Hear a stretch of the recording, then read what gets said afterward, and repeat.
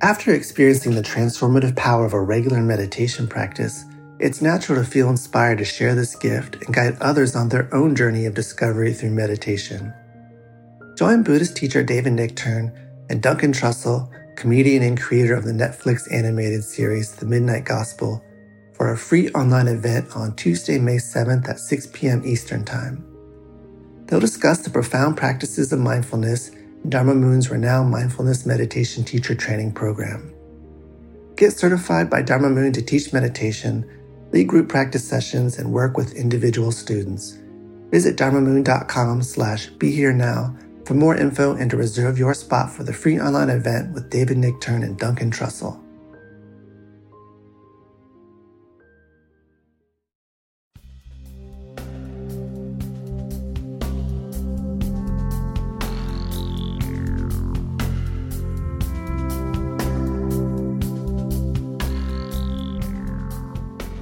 Welcome to Mind Rolling, another podcast from Raghu Marcus. And David Silver. Hello. Hi. Hi, Dave. Hi.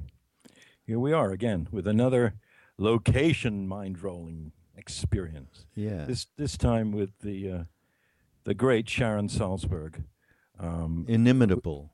Inimitable, yes. Is that a good word, right word? It's a hard word to say, but it's a great word, yeah. What does it mean? It means that she's not imitatable, I think. That's the way I've always really? Inimitable kind of really is unimitatable. And someone invented a word to make it easier for us.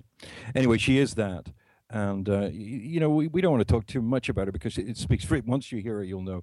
If you haven't heard Sharon, she's extraordinarily lucid and to the point, and yet is one of the most respected, Eastern philosophy teachers in the United States, if not the globe. Buddhist, yes. So, Buddhist. So you should take a listen to that, and I think you'll enjoy it because we enjoyed it. We did it outside at the retreat, where we also worked with Krishna Das and Ram Das and Mirabai Bush, and we were just so thrilled to get these four really eminent people to talk to us. In one place at one time. We didn't get Ram Dass to talk to us. We didn't get Ram Dass. Saying that, but no, we didn't get Ram Dass. Because he talked to us privately, but yes. he didn't talk to us on Mind Rolling.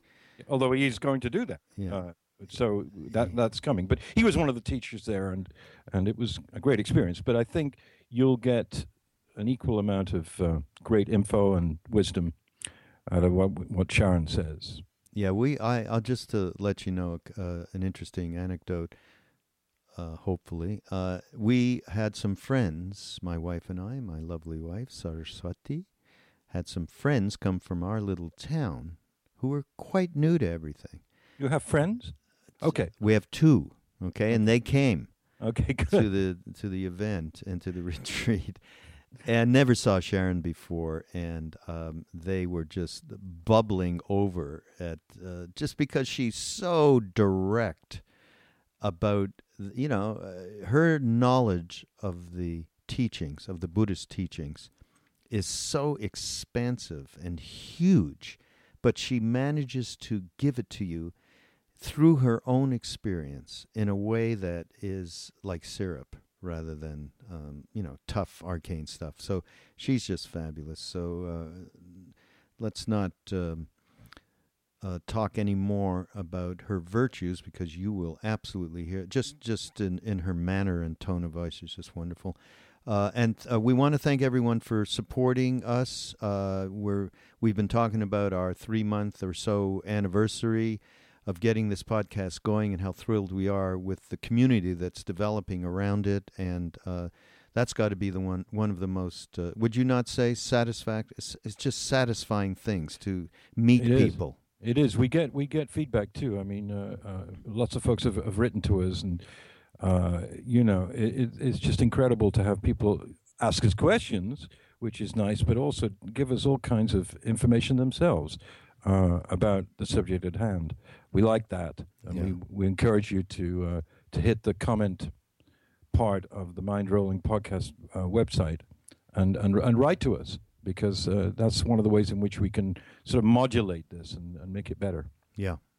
And as part of the support, we do have a couple of sponsors. We have Amazon, which we are newly affiliated with, and we are an affiliate. So if you just go through our portal, boy, you can help support what we're doing here.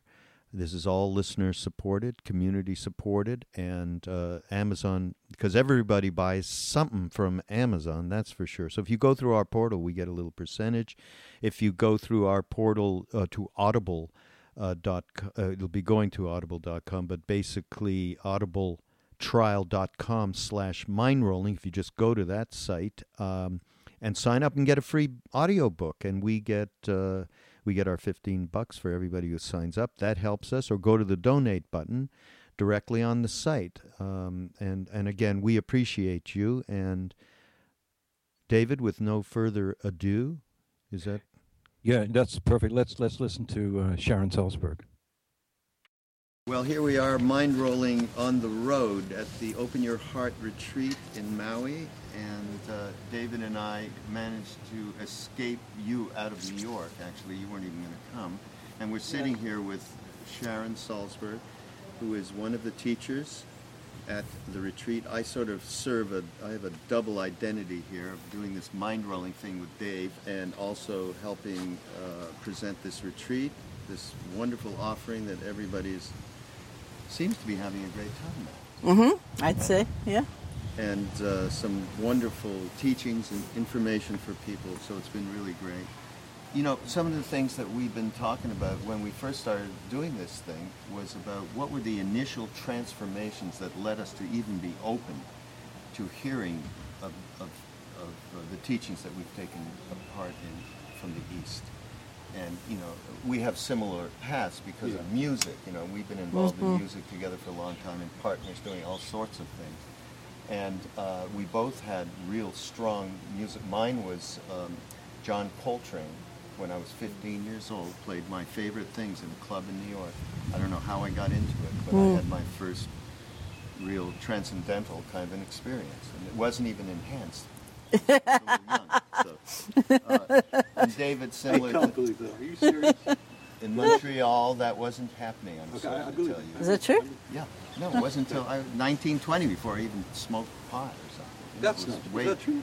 Yeah, that's true. That's absolutely We can true. spend this whole time saying, is that true? That's what Is that really true? Yeah. Are you sure? Well, I'm trying to be. So, can you tell us a little bit, like, when you were around then, and I mean, we also talked about, obviously, the next step was psychedelics. That gave us the alternate reality that things could be different, and I put it one way, he puts it another. I could be happy. That could happen. So what were the things that happened to you around there that gave you the idea maybe you could be happy, and there was something that lit you up before you went to India? Before I went to India? Yeah. Well, probably the pivotal reason I went to India was this Asian philosophy course I took in college, which, honestly, as far as I can remember, it was really happenstance. It was like, oh, I need a philosophy course because it's a requirement. Right. I need like a Tuesday course because that would be good. And let me take an Asian philosophy course. And then there it was. It was all laid out. It turned out to really be a course in Buddhism.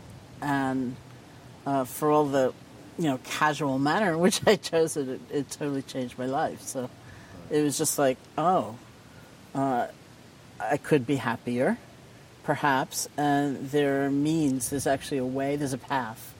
It's not maybe so much that some people are, it's not so much that happiness is given unto some people, and the rest of us are out of luck.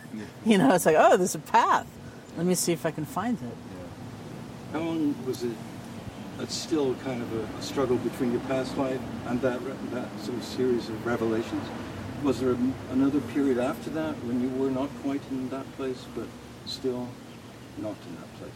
No, not really, because the university I was going to, State University of New York at Buffalo, had this independent study program. So I did the Asian philosophy course when I was a sophomore, and I applied right away to the independent study program to, in effect, spend my junior year abroad. That's what it was. And if you created a project that they liked, you could go anywhere in the world, theoretically just for a year. So I said, I want to go to India and study meditation. And they said, okay. So off I went. So it was pretty quick. That's Right. kind of remarkable, really, that it came from a university. Because most people actually don't seem to answer that way. You know, I'm sure so not. to Well, pass it or, you know, but it was much more studied, and then. well, it was like a hearing transmission. You know, it was almost like I've been waiting. You know, I just was waiting to hear the words that this is possible. Yeah. So. Yeah. Was psychedelics ever involved though around? Yeah, I went to school in '68. I went to college in '68, sure. So that was a part. But I wouldn't say that was really like what made me feel happiness was possible. I mean, it was But not did that. it opened that world up, the world of connectivity, that we are way more connected than in that kind of thing that acid does? Yeah, to some extent. Yeah, that's true. I mean, this was a long time ago. Yeah, it's hard to remember even. But I mean, it was all. There was so much happening right then. There was everything. You know, it was like going to college, the psychedelics, the friendships, I was in Woodstock. Let me say, You were. I was at Woodstock. Oh, Yes, really? I'm an original. You know, so it's like, yes, my big claim to fame in some circles. You know, so it was like everything, and like, you know, it was just when Ram Dass hadn't come out with Be Here Now yet, but there were, you know, the early psychedelic books, and then, you know, the East, and, Right. you know, all of that, and so it was just like, whoa. Right. So when you went to India that first time, just talk a little bit about the initial impressions and feelings and Yeah. changes. When you went to Bodh Gaya, you went Yeah, where the yeah. Buddha was. Eventually, enlightened yeah. fairly quickly. 3 months or 3 so. months. Yeah. Tell us about What was it like? Well, it was overwhelming. It was intense. It was fantastic. I loved it, you know, from the first moment I arrived. Before I had left, when I was still in Buffalo, Chogyam Trungpa Rinpoche came through. It was his first time to the United States. I don't know who did his tour, so he ended up in Buffalo, but he spoke at this other university, and so that was like my first real-life Buddhist as far as I knew. Mine too, And very much so. so I went to his lecture, and he asked for written questions afterwards. And then, so I wrote out the question. I'm leaving for India in, I don't know, 4 days or something. I'm leaving for India in 4 days with some friends. Can you suggest where I can go to study Buddhist meditation? So there's like this big pile of questions in front of him, you know, and he pulls out the piece of paper, and he reads it out loud, and he's silent for a moment, and then he says, I think you had perhaps best follow the pretense of accident. And that was it. I think you had perhaps best follow the pretense of accident. So there's no like handy monastery guidebook, you know, addresses, nothing, you know. So I went and sort of in that mode, and I knew the Dalai Lama was in Dharamsala. I knew he was a Buddhist, so I started out there, and yet it was one of those situations that just didn't work, even though there were, of course, fantastic teachers and lamas. You know, I'd go to them because I really wanted to learn how to meditate. That was my big thing, and so I'd go to the meditation class, and they'd say, "Oh, the translator left town for 2 weeks. You know, come back." And so I'd come back, and there were, you know, the Lama had to go to the dentist, who's at the other end of India. We don't know when he's coming back, and you know, so it just went on and on and on and on. And then I was in a Tibetan restaurant there, and I overheard this conversation where these women were talking about an international yoga conference that was about to happen in New Delhi. So I thought, oh, I'll go there. I'll meet my teacher. And so I went back down to New Delhi, and it was a really dispiriting affair. It was terrible. The low point was probably when these yogis and swamis were up on the stage pushing and shoving against each other to be the first to grab the mic and speak. And I thought, this is hopeless. But Danny Goleman was presenting a paper at that conference. He gave a talk, and he said he was on his way to this town called Bodh Gaya to do an intensive 10-day meditation retreat, which didn't have a lot of cultural baggage, and it was all, you know, kind of the straight stuff, and that Ram Dass would be there. And I thought, I'm going to go. That's it. And I was right. That was it. And I went with Mirabai and like 50 or 80 other people who'd also been at the yoga conference. And we arrived in Bodh Gaya and went into this 10-day retreat. So that was it. Yeah. The rest is history, folks, because Sharon, I don't want to embarrass you, but as far as I'm concerned, there's a few teachers who came from that tradition that we all went into, or many of us back then. I wasn't there in the beginning, I went there later, that picked up on the Vipassana tradition, and Sharon and a couple of other people, Joseph and Jack, are preeminent teachers, and we recommend, and I have recommended on other podcasts, when they say, what kind of meditation, what can we do? You know, we know that meditation can help us. What can we do? And it's always, to anybody, whether on a podcast or not, Vipassana is so effective. And so for anybody who's listening or watching out there, please, tell us the name of the center and where they can go. My center? Yes. It's the Insight Meditation Society in Barre, Massachusetts. And I and many of the teachers who teach there teach everywhere. So my website is probably the best way to find me, which is just SharonSalzberg.com. There you go. So take advantage.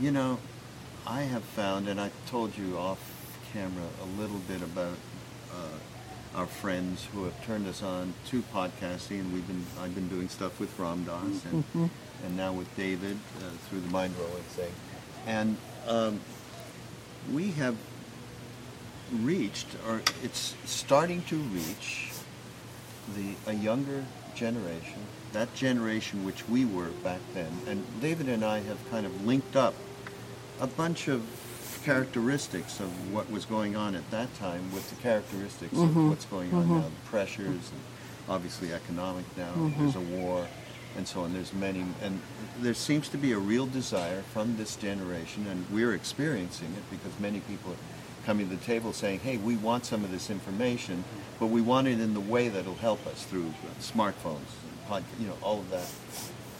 And a lot of it is really, they want down-to-earth information. They don't want complicated, arcane language from either Tibetan or Hindu or Buddhist sources. And so we've been talking about it in those ways that really have helped us. So can you just talk a little bit about how, when you started then to get into a meditative practice, what are some of the practical ways that you were helped with mind stuff, emotion stuff, and negative stuff in particular? Well, the first thing probably was actually just being able to concentrate a little bit, which is often the foundational exercise, and just being with your breath or some object of meditation. Because the thing I saw right away was that my attention was scattered to the four winds. I was like everywhere, and like so distracted and so uncentered and so fragmented, really. And just that process, first of all, that's shocking, of course, like, whoa, I thought it was calm enough, but, no. But that's a good realization, of course, to have, even though it's a little shocking. And over time, just sort of seeing kind of that weaving together of my being that happened much more just from being able to stabilize my attention a little bit and having more centeredness was probably the first really remarkable thing. And then, of course, there's the whole process of realizing as we do that we are not our thoughts, that the thoughts come and go, that we don't have to be so identified and lost, and that also nothing lasts forever. And the things that we tend to grab onto and reify and make a whole self-image out of, they pass. And so it's really a revolutionary process. It's funny to me because sometimes meditation seems, or its reputation is so much about being quiet, and kind of quietistic almost, but it's really very radical in that transformative ability. It does stir things up as well. Oh, yeah. I mean, these courses that we went to, there was a lot of odd things that happened with people. Indeed. Expressive emotion things that happened that really scared other people that were in the course. From one thing to another. One of the things I wanted to talk about is that many people, and young people, who are starting to meditate will say that they have great difficulty. Yeah.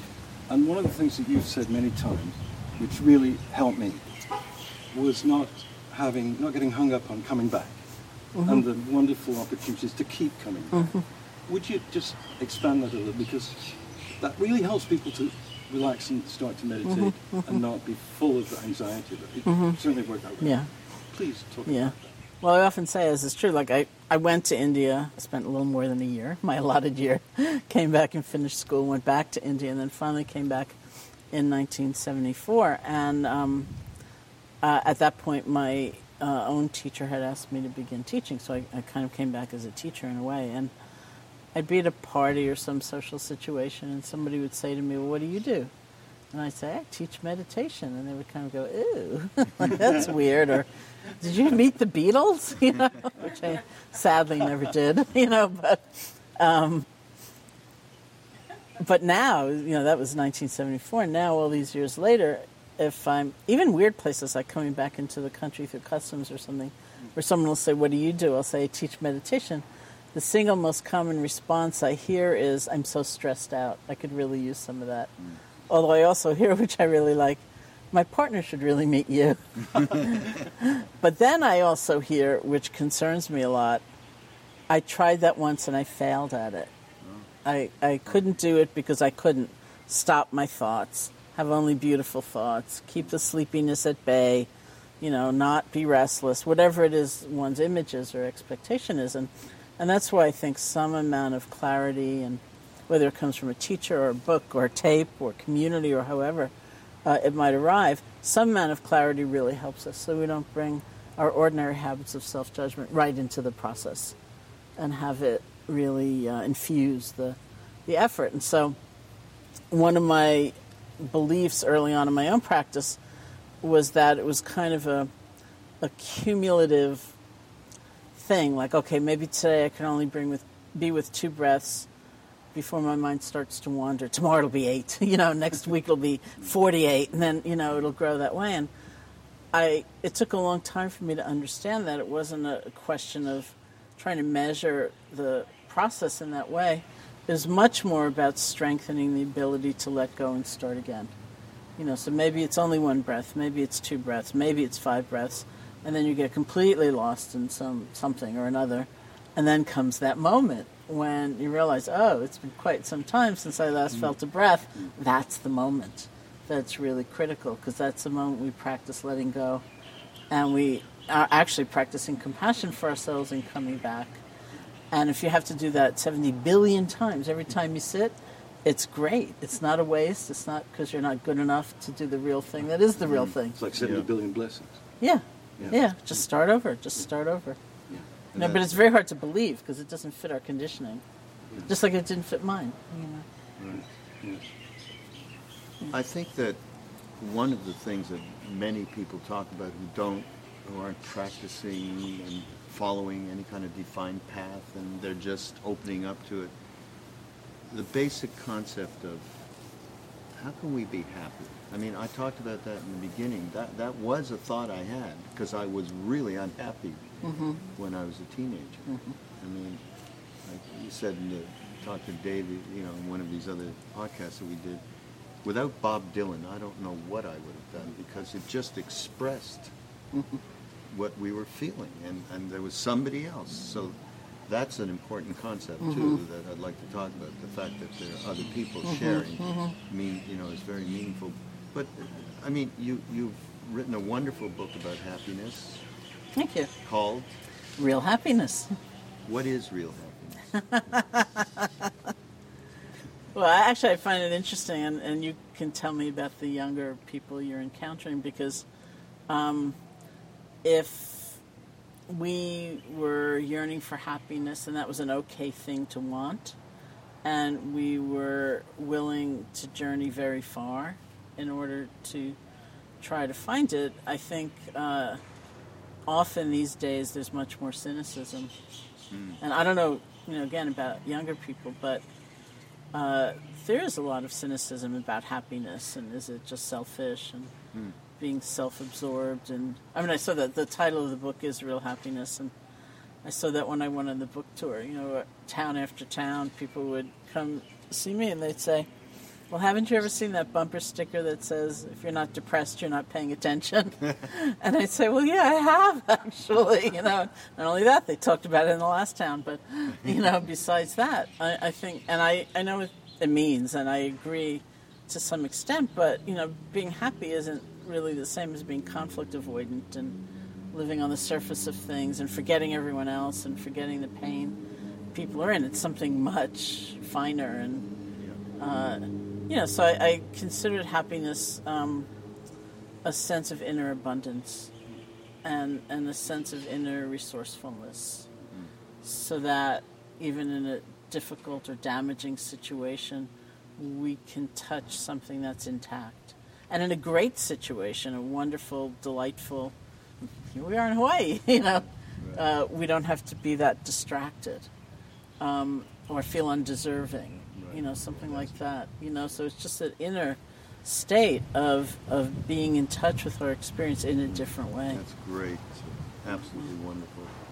And a great message, because it is completely misconstrued what happiness is.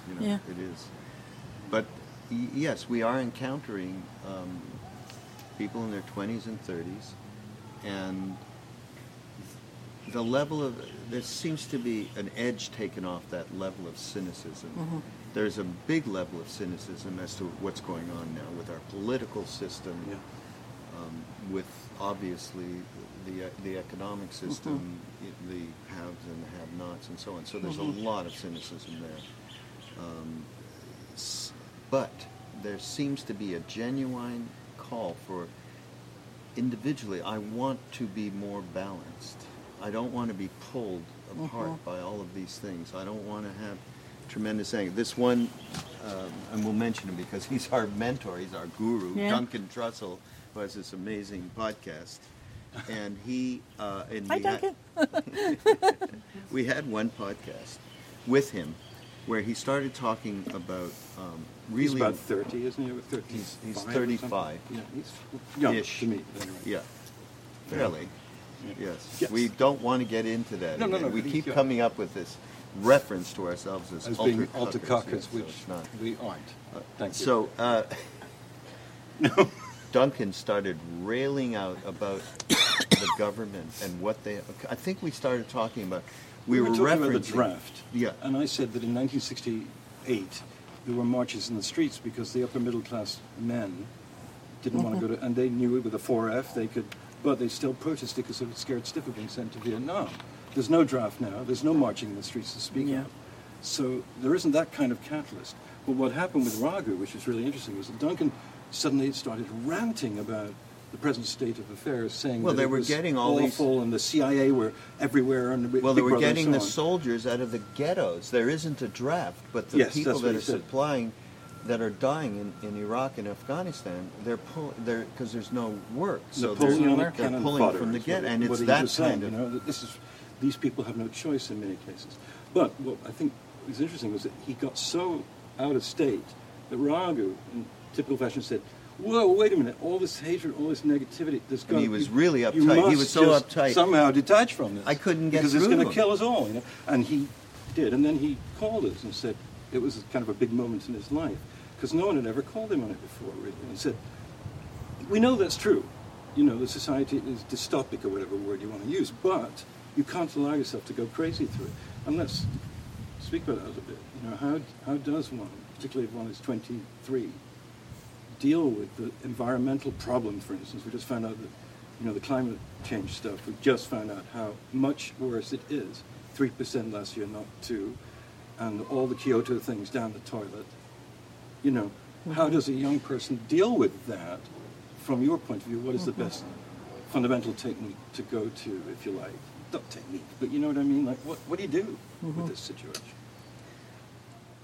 Well, I mean, for me, the fundamental technique is, and it's not a bad phrase, actually, is kind of a meditative process, because it helps me, first of all, to connect to a different sense of integrity.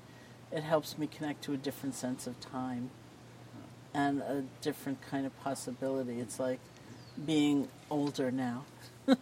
I have the wisdom, as we do, of looking back, and I can see how many times I thought I was doing something to try to make a difference or be of service, and didn't seem to be going anywhere.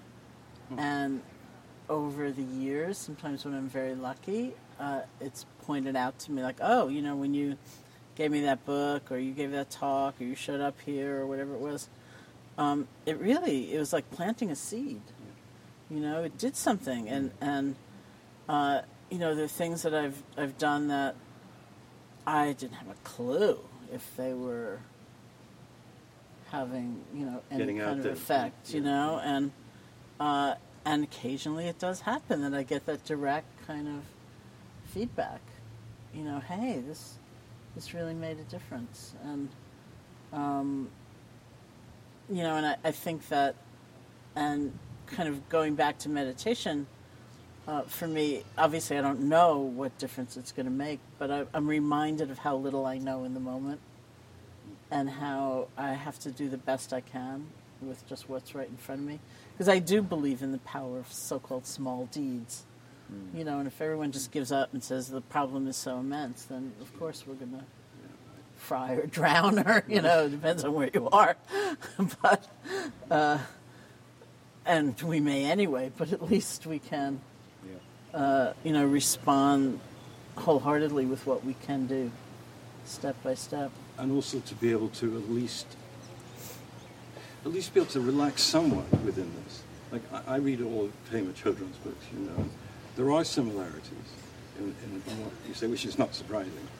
One of them is releasing people from all kinds of anxiety and stress about not being able to do anything, and also not to be able to continue something that's been working but stops working.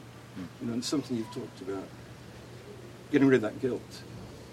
And that really does help people. It helped me a lot when we were editing the movie that you were in a lot, and sometimes I'd see something you said 40 times because we're editing it. And instead of screaming or something, I suddenly realized, we suddenly realized that I needed to hear that at least 40 times, to de-stress. It's very important. It's so important what you say, and I mean, talk about getting through. I mean, there's nothing more basic than helping people stop being clenched all the time about everything they're doing. I think you do that without being too psychopathic. I think you do that in such a consummate way that it can't help but have changed a lot of people's self-hatred. Thank you. Well, you know, I live in Massachusetts, but I have at the moment I have this little sublet apartment in New York City, and I was in Massachusetts for Hurricane Sandy, and I was on Martha's Vineyard on retreat, and we only had like a 6-hour power outage, and that was the extent of it. And my home in Barrie only had like an hour, so it was really nothing. But my apartment in New York City, there was no power for 6 days. I live on the 8th floor, and I have a neighbor in a wheelchair. You're on the east side, right? You must be. No, I'm right in the center, Fifth Avenue. Oh, okay. Yeah, I mean, it was all the way from 34th, I think, down. Because the transformer blew up. Yeah. For the whole downtown area because of whatever. So it was like, you know, I kept thinking, well, how's he, you know, like in a wheelchair on the 8th floor.